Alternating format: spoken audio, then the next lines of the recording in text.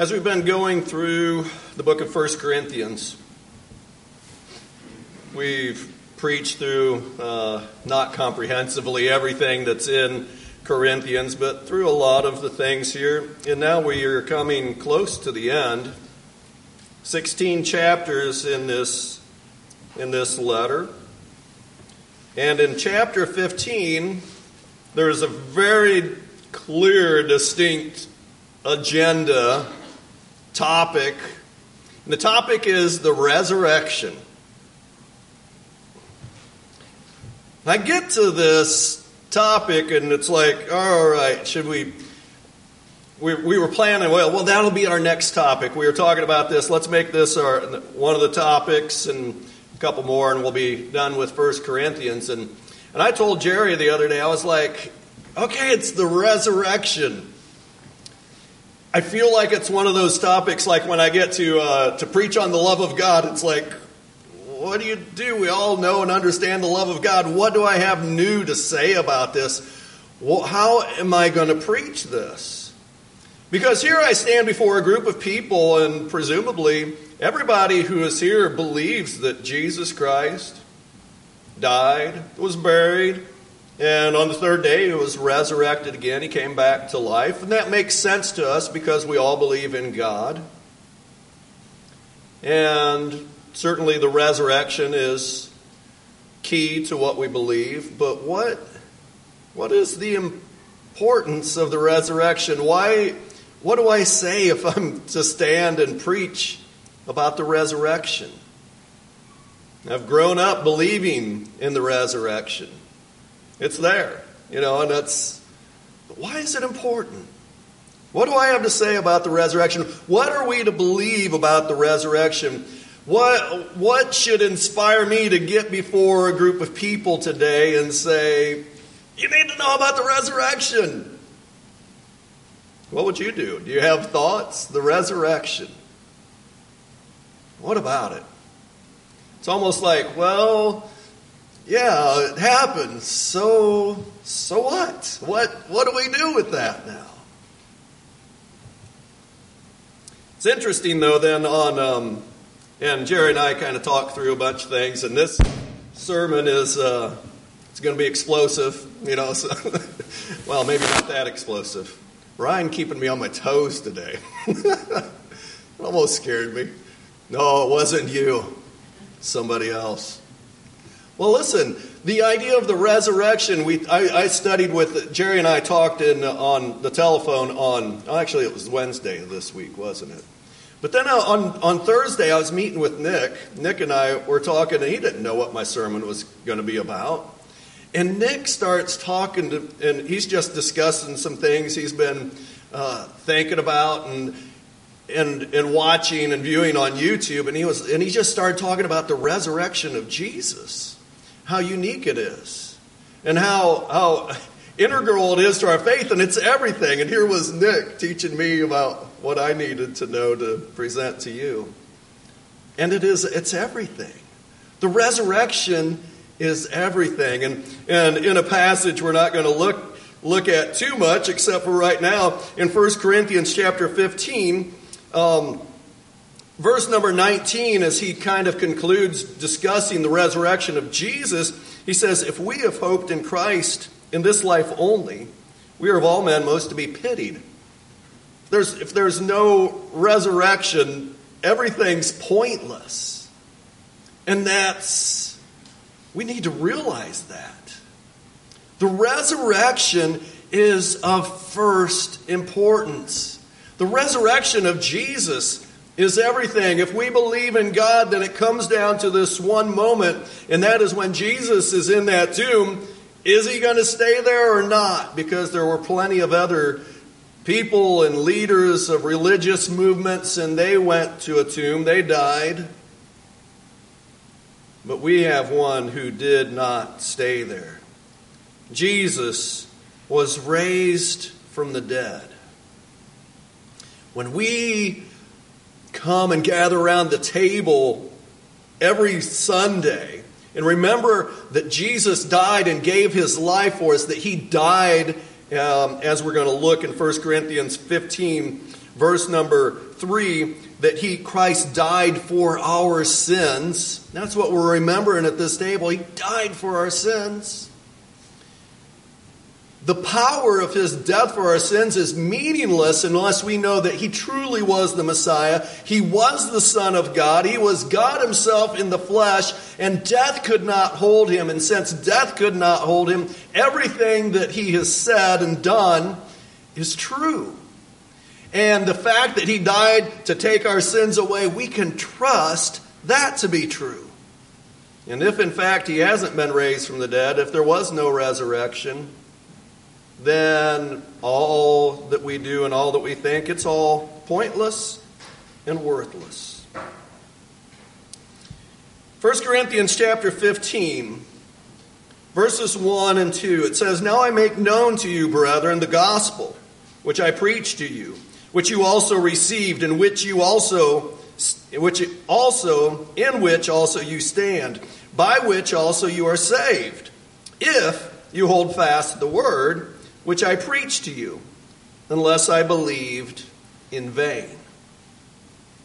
So there's that idea of vanity. It's all, if it's not real, it's all empty and worthless, then, well, that's a vain thing.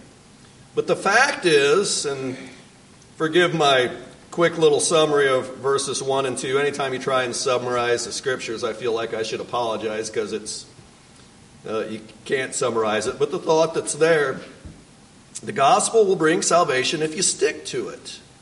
The salvation that comes through this gospel is important. And if you stick to it, it will save you. The gospel will save you. So what is the gospel? Chapter 15 of 1 Corinthians, verse 3. "For I delivered to you as of first importance what I also received, that Christ died for our sins, according to the Scriptures, and that he was buried, and that he was raised on the third day, according to the Scriptures, and that he appeared to Cephas, and then to all the 12. So here is this threefold picture of the gospel, and I kind of add a fourth dimension to it, because without the fourth dimension that he gives here as of first importance, notice the most important part of the gospel, the very basic message of the gospel is, number one, Christ died according to the Scriptures.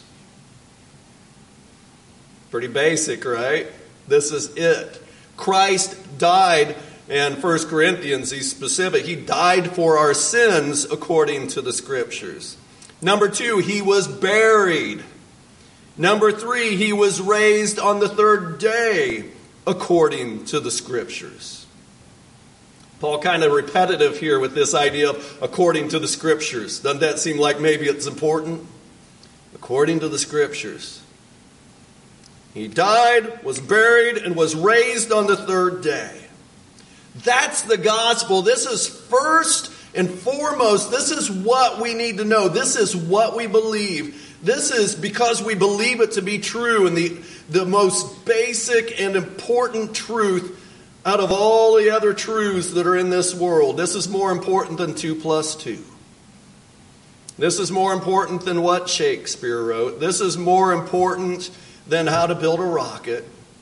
This is the first and foremost important bit of information in all the world. Jesus Christ died for our sins, was buried, and was raised. And because we believe that, we will proclaim it.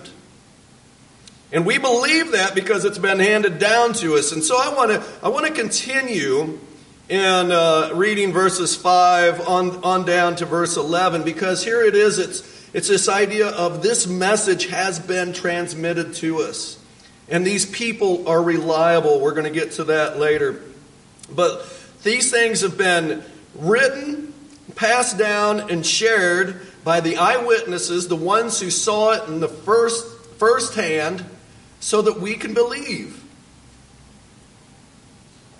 Verse 6. After that, after appearing to Cephas and the 12, after that, he appeared to more than 500 brethren at one time, most of whom remain until now, but some have fallen asleep. So some had died, is what that means. Verse 7, then he appeared to James, then to all the apostles, and last of all, as to one untimely born, he appeared to me also. Now I'll pause here just for a second. He appeared to Paul after he had already ascended into heaven. His appearance to Paul picks up in Acts long after Jesus has ascended, and Peter has given the first gospel sermon, and perhaps years later, then he appears to Paul on the road to Damascus, and then he appears to Paul later, according to Galatians, in a revelation or several revelations during a period of 3 years. Read Galatians chapter 1. So he appeared to Paul last, and to one untimely born. Verse 9 says, for I am the least of all the apostles, and not fit to be called an apostle, because I persecuted the church of God. But by the grace of God I am what I am, and his grace toward me did not prove vain. But I labored even more than all of them, yet not I, but the grace of God with me, whether then it was I or they, the witnesses. So we preached, and so you believed. The eyewitnesses preached. The eyewitnesses shared the message of what they had seen. And what they had seen, what they knew to be true, was Jesus died for our sins. He was buried. And he was raised on the third day. All according to the Scriptures. So why is this so important? And I got 2 little points here. There's probably other things perhaps even more important than what I have here, but why is this important? Why is the resurrection of Jesus, what's the big deal? We know a man raising from the dead is important, but others have been raised from the dead too, right? There were people in the Old Testament who had been raised from the dead, a couple. But the resurrection of Jesus Christ is vital. Number 1, the resurrection proves that Jesus was the Messiah. This is why we can trust and know and believe what we believe about Jesus. Jesus, the resurrection, it just proves who he said he was according to the Scriptures. Look at Acts chapter 2. Go to Acts chapter 2, and this is a little bit lengthy of a passage here, but it's an interesting sermon. This is the first gospel sermon, and it centers on the resurrection. The resurrection is everything. Jesus died, buried, and resurrected. Why was the resurrection so important? And you're going to hear as Peter is given this first sermon to a bunch of people who knew their Bibles, knew the Old Testament, they knew the Scriptures.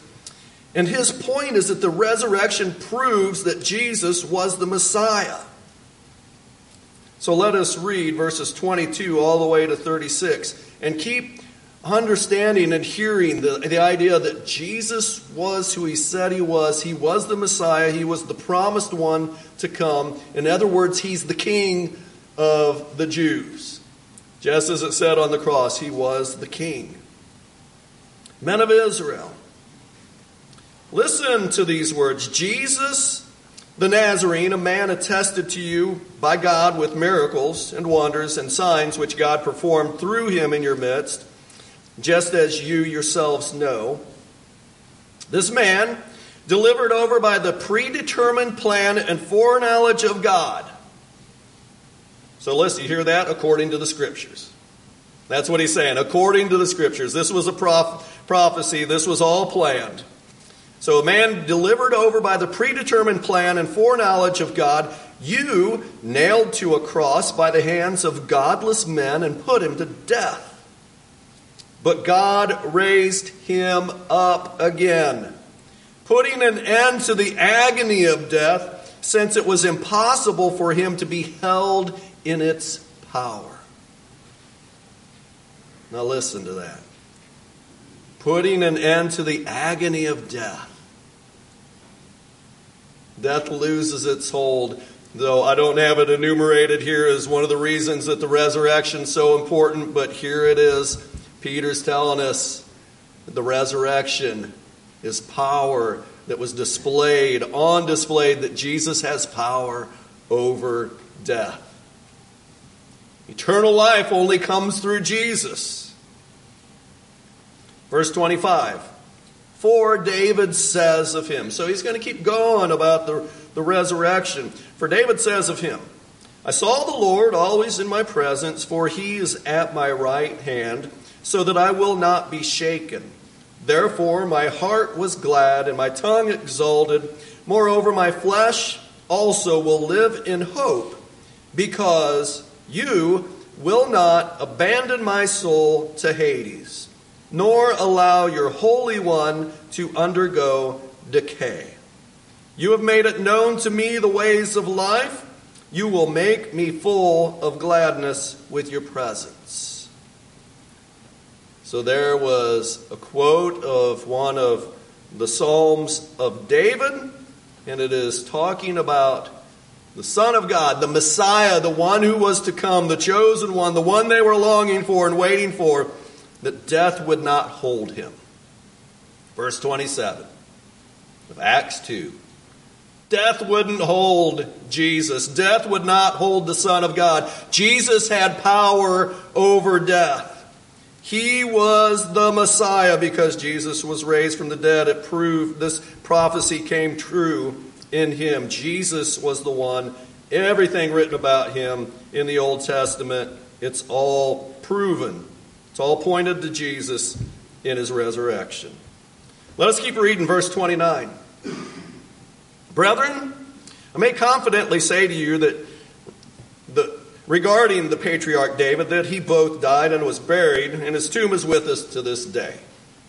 And because he was a prophet and knew that God had sworn to him with an oath to seat one of his descendants on his throne, he looked ahead and spoke of the resurrection of the Christ, that he was neither abandoned to Hades, nor did his flesh suffer decay. This Jesus God raised up again, to which we are all witnesses. Therefore, having been exalted to the right hand of God, and having received from the Father the promise of the Holy Spirit, which he has poured forth, this which you both see and hear. So in other words, Jesus was resurrected from the dead, then he ascended to the Father, and being at the right hand of the God, he sent the Holy Spirit down to his people, and they were all witnessing this. The Holy Spirit at work that day was evidence that Jesus was now in heaven because he sent the Holy Spirit. Verse 34. For it was not David who ascended into heaven, but he himself says, the Lord said to my Lord, sit at my right hand until I make your enemies a footstool for your feet. Therefore, let all the house of Israel know for certain that God has made him both Lord and Christ, this Jesus whom you crucified. The resurrection that he was talking about, he was resurrected. The resurrection points to the fact that Jesus was the Messiah. He was resurrected, so you know it's him. This is the one who was longed for, forecast, and it's all of Scripture is fulfilled in him.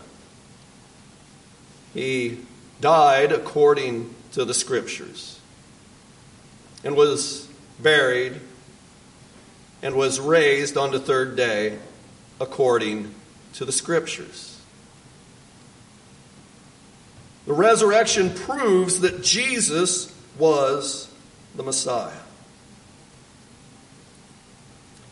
Number two, the resurrection ushered in the last days when everyone who calls upon the name of the Lord will be saved. So the resurrection of Jesus just points to the fact that we can be saved.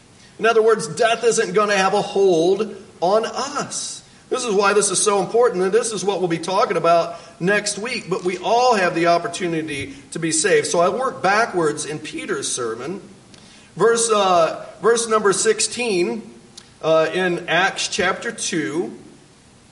And Peter says there, "But this is what was spoken of through the prophet Joel. And it shall be in the last days, God says, that I will pour forth of my Spirit on all mankind. And your sons and your daughters shall prophesy, and your young men shall see visions, and your old men shall dream dreams. Even on my bondslaves, both men and women, I will in those days pour forth of my Spirit, and they shall prophesy. And I will grant wonders in the sky above, and signs in the earth below, blood and fire and vapor of smoke. The sun shall be turned into darkness, and the moon into blood before the great and glorious day of the Lord shall come. And it shall be that everyone who calls on the name of the Lord will be saved." This is the great and wonderful thing that the resurrection brought, the Messiah brought. And when he died and he sends his Spirit, it's a sign of the last days. The last days began a long time ago when Jesus ascended into heaven and sent his Spirit down here to live with us. It ushered in the last days. And in the last days, not just the Jews will be saved, but anyone, everyone who calls on the name of the Lord. So when we think about the resurrection of Jesus, we think about, all right, when Jesus was resurrected, there was this great and wonderful message through the Messiah that it is delivered to everyone that Jesus died for you. To everyone, all of us Gentiles. None of us probably descended from the line of Shem. We're not Israelites by blood. But now we have the opportunity to call upon the name of the Lord. Why? Because Jesus was resurrected from the dead. Because Jesus came, died, was buried, and was raised on the third day, according to the Scriptures. Now the question comes, which I think should be asked and addressed, is, well, why should we believe? Why should we believe the words of this book? And there's all kinds of different ways you can attack the message today. You can say, well, Jesus never really died. He was the old swoon theory, or perhaps it was lies made up by his disciples, or this is no longer reliable. It was this message that you claim is 2,000 years old. It's been messed with and fiddled with all through the years. That's 2,000 years. All kinds of crazy things can happen. So, why believe? And let's go to Scripture to talk about this. Let's first turn to 2 Peter. 2 Peter, chapter 1, verses 16 through 18. And this is credited to Simon Peter, the apostle of Jesus Christ, is how he opens the book. And he says, "For we did not follow cleverly devised tales when we made known to you the power and coming of our Lord Jesus Christ. But we were eyewitnesses of his majesty. For when he received honor and glory from God the Father, such an utterance as this was made to him by the majestic glory, 'This is my beloved Son with whom I am well pleased.'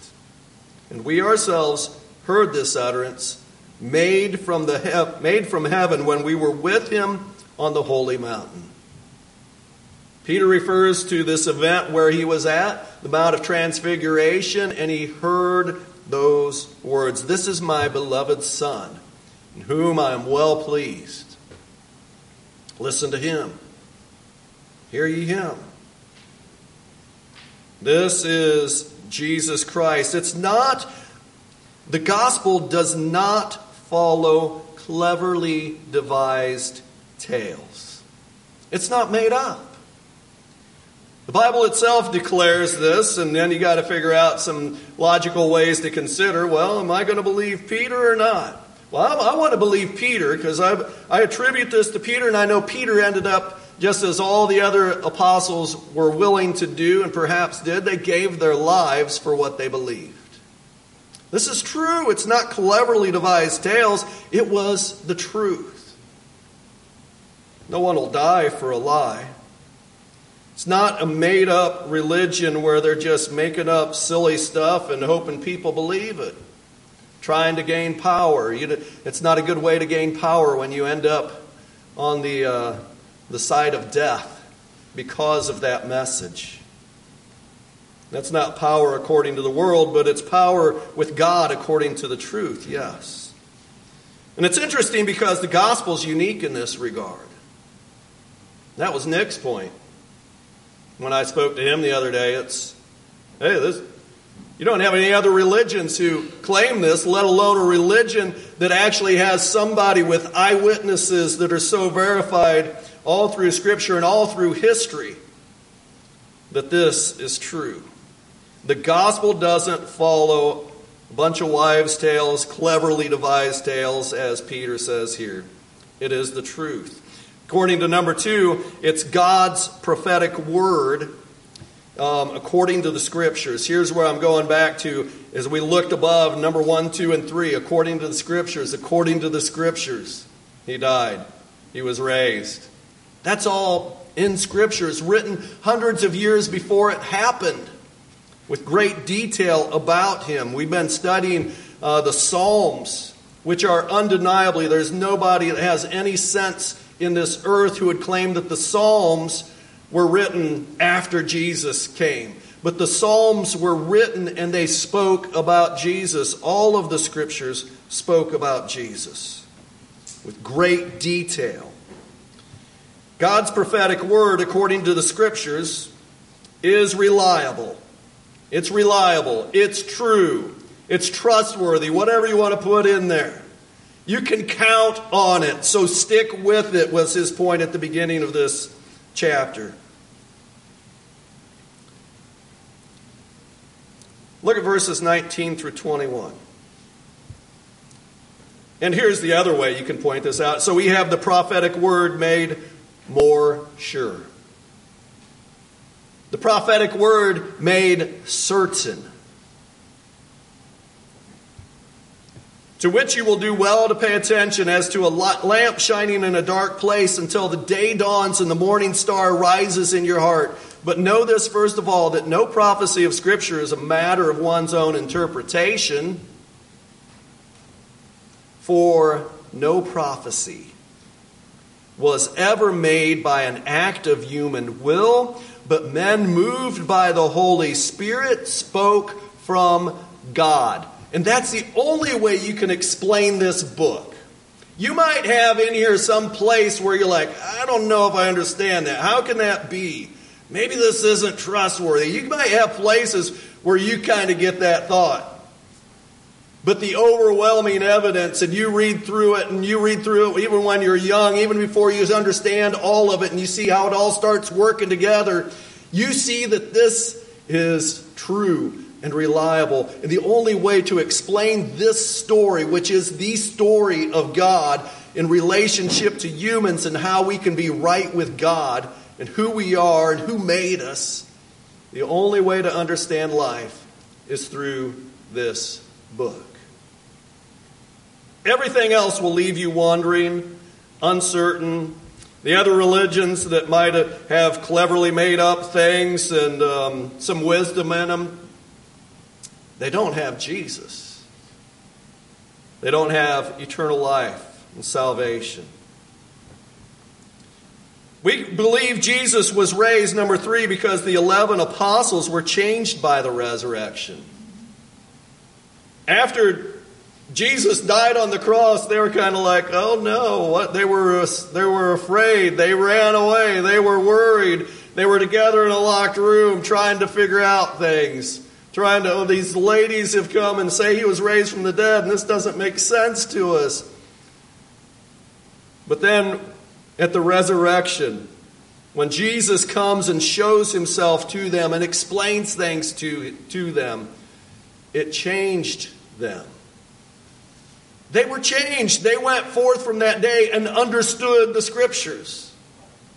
They understood the resurrection is what provided them the proof that they needed to know that everything in the Old Testament was prophecy about Jesus. And if they were looking for a king to lead them and conquer Rome, they realized, oh, now there's something much bigger.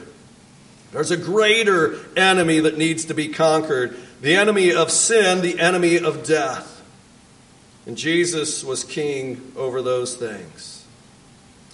You can look and read a little bit about that in Luke 24, verses 44 through 49, and Acts chapter 1, starting in verse 15, about Peter, who suddenly who got all kinds of things wrong before. Now he understands that the Old Testament Scriptures told them what to do in their current situation. The psalm that we looked at last week at our Sunday morning Bible class, that's all about Jesus, so we need to follow it. So we need to appoint somebody to take the place of the office of the one who had turned against Jesus. So they replaced Judas. And number 4, the witnesses are reliable. That's what First Corinthians was about in chapter 15. We trust that the resurrection happened because the witnesses are reliable. I want to jump to, and they knew that what the Scriptures pointed to were true. But I want to go to Luke chapter 1, verses 1 through 14, and just read the beginning of Luke.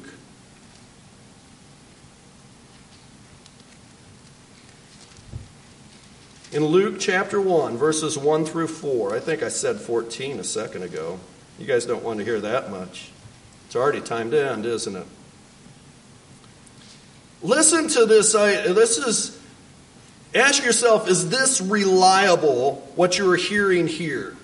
And after Luke writes this account, then we have, I went to the wrong verse, sorry. Then we have all these other accounts that point to the credibility of what Luke found out. Inasmuch, Luke chapter 1, verse 1, inasmuch as many have undertaken, many. This is what began the church. This is not disputable. There would be no church if this weren't true. Inasmuch as many have undertaken to compile an account of things accomplished among us, just as they were handed down to us by those who from the beginning were eyewitnesses and servants of the word, it seemed fitting for me as well, having investigated everything carefully from the beginning, to write it out for you in consecutive order. Most excellent Theophilus. And why is he doing this? Verse 4, so that you may know the exact truth about the things you have been taught. And all of us sitting here, we can all search and find and learn and know that we have the truth. And the resurrection of the one who died for our sins, we can know that we have the truth. We believe Jesus was raised from the dead. And lastly, their testimony has been faithfully transmitted to us. No ancient document for things from Shakespeare, who was relatively, I don't think you'd call Shakespeare an ancient document, but probably stuff older than him. But even Shakespeare, relatively modern, we have more documents, more manuscripts, more pieces of paper that have writing about the Scriptures on them than any other document. I was reading an article this morning. I shared it on the church, the public Facebook page. And it says if you took all of the fragments, all of the manuscripts, papers that have the information about the New Testament documents, that it would stack up a mile high. Most stuff, if you learn about Homer and you read about these ancient texts and you want to find out what they said, well, they got stacks of documents too. They don't pile up, but maybe a foot. but the documents we have, the proof and evidence that we have, that all works together, shows that we have a reliable Word of God. The Bible that we have in our hands can be trusted. I don't care which translation you have. They all come together. They all work together and point to the same thing. Jesus died. He was buried. And He was raised again. We have a unique faith. We have access to the truth that will save our souls and the souls of all those around us. Let us believe this message. Let us trust the resurrection of Jesus. Let us be like the apostles and be changed by it, knowing this is all that matters in the world. This is the important thing. Everything else pales in comparison, and this is true. Live your lives for Jesus. If you haven't given your life to Christ, I encourage you today to make it the day that you give your life to Him, that you're immersed into Him and believe in Him. Even though you haven't seen Him, you can search and know that it is real and true and trust it. If you need to respond, won't you please come as we sing number 616.